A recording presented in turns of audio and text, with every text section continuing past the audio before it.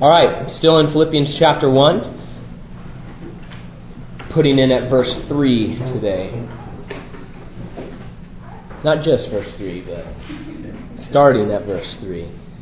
Our nation and much of the world has been fixed, of course, upon the BP oil disaster. It occurred on April the 20th, claiming almost a dozen lives and causing incalculable damage to the Gulf of Mexico. Shareholders of that oil empire have had to watch somewhat helplessly as their investments plummeted over the last weeks. Their shares being valued at less than half what they once were, I think. Their financial partnership is of little effect as the company attempts to end the stream of oil into the sea. I'm thinking of the, day trader at home on his Mac, seeing his BP shares fall and fall and fall as he sits helplessly there as a shareholder. Now, as Christians, we are heirs with Jesus Christ of all the fullness of God and of His eternal life. Not only that, but God has constructed a situation by which we can invest and partner in His kingdom. After the second coming of Jesus Christ, once we have been glorified through either the rapture of the church or the resurrection from the dead in Christ, we will literally partner with the Lord in ruling and reigning for 1,000 years. And that's pretty exciting. However, that partnership in God's kingdom doesn't have to wait until we enter into eternity. In fact, as disciples, we have received a calling for this life on this earth, not to rule and reign, but to reach and to represent. That makes us active partners. We're not just shareholders who, bought in a few shares to this company, but we are active partners, co-laborers, co-developers, co-heirs in God's work on the earth right now. And so as recipients of God's grace, which we saw last week, you and I have fullness allotted to us. Our lives are meant to be powerful, they're meant to be meaningful, they're meant to be purposeful as we engage in this path that God has placed us on. And so this morning, Paul is going to point out 3 specific areas of fullness and opportunity for us. They are immensely practical and they're immensely important. In these 5 verses, we find that our lives should be full of these 3 things: prayer to God, partnership in the gospel, partaking of grace. And so let's take a look at our text and then we'll see what we find there. Starting in verse 3, it says, I thank my God in all my remembrance of you, always in every prayer of mine for you all, making my prayer with joy, because of your partnership in the gospel from the first day until now. And I am sure of this, that he who began a good work in you will bring it to completion at the day of Jesus Christ. It is right for me to feel this way about you all, because I hold you in my heart. For you are all partakers with me of grace, both in my imprisonment and in the defense and confirmation of the gospel. The key verse of this chapter, and perhaps the entire book itself, is verse 6. And I am sure of this, that he who began a good work in you will bring it to completion at the day of Jesus Christ. Our lives are in progress with the Lord. However, we can stall that progress through sin or through carnality or simply through inaction. We can stop the production of fruit, we can harden our hearts, we can stumble, we can fall. Those are things that we can do as Christians according to God's Word. Now, our salvation is secure, of course. But as the Bible says, some people are going to be saved as through fire on the day that they enter into eternity. And so, if we want to be saved completely, or if we want to be saved barely, as it were, that's up to us. That's how the Bible presents it. He says, hey, this is salvation. I'm offering it to you. Here's the life that you can have, and here's what I want to do, the good work that I want to complete. But that's up to you, how progressive you want to, how much progress you want to make in your life.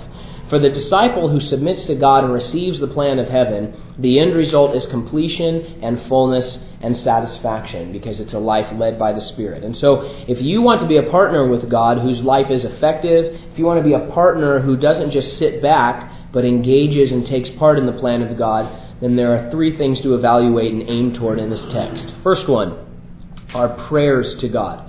Paul said this back in verse 3, I thank my God in all my remembrance of you, always in every prayer of mine for you all, making my prayer with joy. Prayer is mysteriously meaningful to the Christian. Whether our thoughts or our pursuits are mundane or whether they are monumental, they must be discovered and developed by prayer to the Lord. If speaking to God is not the thread of our daily action, then we have very little chance to accomplish the work of our Savior, either in our own lives or in the world around us. Apostle Paul was a man of prayer. His conversation with God had three basic parts in this text. First, remembering others. Second, thanking God. And third, being full of joy. Now, I find that most often my personal prayer life is the opposite of that, unfortunately. I find that often, instead of remembering others, I find that I'm thinking of myself in my prayers. Instead of thanking God, I find myself asking God. Instead of being full of joy, oftentimes I find that my prayers are full of anxiety or discontent. Our prayer lives are always going to be changing, and they're always going to be, developing, and different times in our lives call for different sorts of conversation with the Lord, and that's fine. Depending on how we're maturing with the Lord as well, of course, our prayer lives are going to be different. But Paul's style of prayer here is a good thing to emulate, and it's a good, place to start from today. Because if we understand who we are in Christ, then we're going to be full of heavenly joy. And if we understand what it is Christ desires to do in our lives, then we're going to be overflowing with thankfulness. And if we understand how needy the people around us are for God's love and for God's grace, then we're going to be mindful of them that we might intercede on their behalf before the Lord. Because if I really get it, if I really get the fact that I am now a citizen of heaven, an heir with Jesus Christ, where the Lord is preparing me a place for all eternity, and if I really understand that God has a path and a plan that He has specially constructed for my life, which He has prepared that I might be His agent and that I might be His representative here on the earth, and if I truly understand that the third person of the Trinity lives within my heart and is empowering me to do what Jesus did, then my prayer life is going to be full of this sort of heavenly mindset that Paul had, where I am overjoyed and I am thanking God and I am asking things for others rather than constantly for myself. And of course, we understand that the more we biblically pray, the more we will hear the heart of God, and the more we will adopt the mind of God. And then we will be able to see the people around us the way that God sees them. So don't get me wrong, it's not wrong to ask things for yourself. It's not wrong to pray about situations that are going on in your life. But if that is the only characteristic of my prayer life, then I'm missing out on a more heavenly mindset that is others-oriented, and that is future-oriented, and that is God-oriented. Paul saw the Philippians this way, the way of heaven. He remembered them, and since he lived with a very full, very godly mindset, he was able to think of them the way that God thinks of them. He looked at the Philippians and he saw them as complete in Jesus Christ, even though they were still in progress. They weren't perfected yet, but he saw them as people on their way to completion in the Lord. And so if I'm not actively making time to pray for others or to thank God or simply to receive the joy of the Lord in my conversation with Him, then I'm simply missing out on the fullness that God is offering me in this area. That's what we're seeing here. And so here's our first point of application from this text. Today on your lunch break or before you go to bed or during your staff meeting or whenever, do these three simple things. First, take time to just talk to God about how He has saved you and the forgiveness of your sins. Experience that joy of knowing that you are free from sin and that you are forgiven and that you belong to a loving God. Second thing, thank the Lord for what He's given you, not just for food on the table, which is, kind of a cultural thing that we do a lot of times, but, thank the Lord for your life and for your family and for all the things that He's done for you and for all of the ways that He's reaching out to you. And then third, I would just encourage all of us to pick a person in our church, just someone, and pray for them. Maybe it's a friend that you know, or maybe it's a stranger who you think, Lord, that one guy who sits in front of me whose name I don't know. Pick somebody and just pray for them, that God would help them and that God would use them and God would revive them in every way. Just do that. These are steps toward a prayer life that is full and powerful. So first we saw the fullness of prayers to God, and second, Paul spoke of their partnership in the gospel. Verse 5 says, because of your partnership in the gospel from the first day until now. The Philippians had received Jesus, and then they took up the call, not just to believe, but to be used as disciples to further the good news of Jesus Christ and to make other disciples. Paul was thankful that they had actively, personally partnered with him and with the rest of the church in the gospel.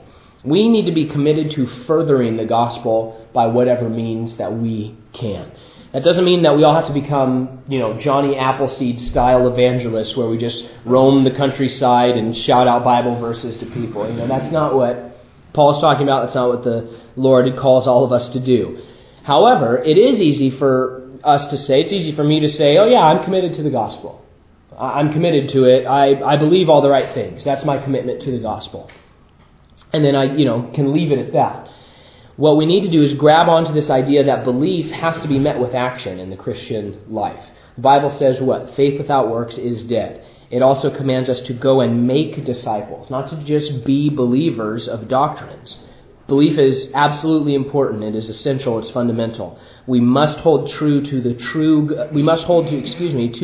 gospel, and we cannot divert from it.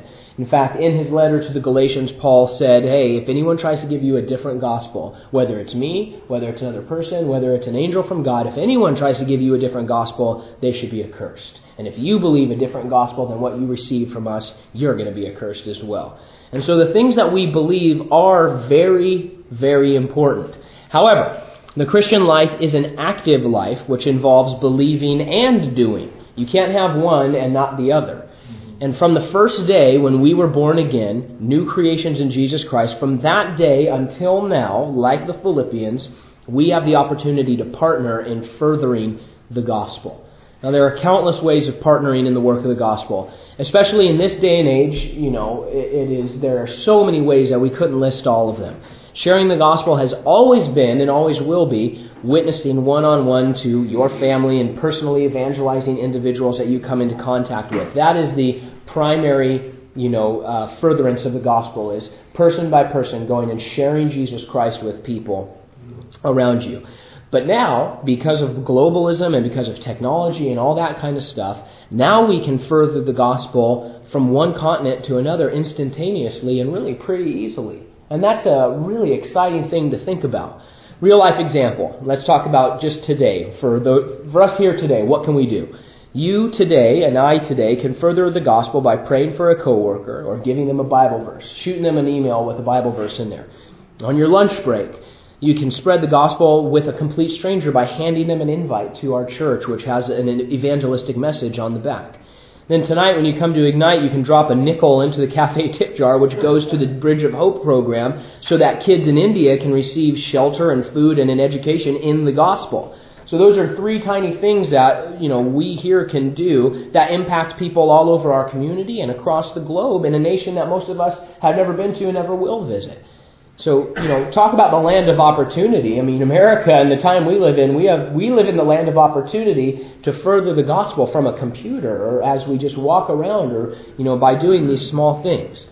Now, these opportunities are only that. They're just opportunities. We can choose to engage in them or we can choose to let them pass us by. We can choose not to share that Bible verse. We can choose not to hand out an invite or a tract to someone. We can choose not to drop a nickel into the jar. Partnering with the gospel is about our choices with our time and with our words and with our resources. And so we can keep those things to ourselves, or we can invest that time and that energy and those resources into the kingdom. That is our choice. That's the same choice that Jesus Christ presented to every one of the disciples or other people that came to him. He says, okay, follow me. What are you going to do about that now? Are you going to do it or not? And so furthering the gospel isn't just about belief, it is about action applied to that belief. And so the application for us on this second point is to simply evaluate how we are working to spread the good news of Jesus Christ as individuals.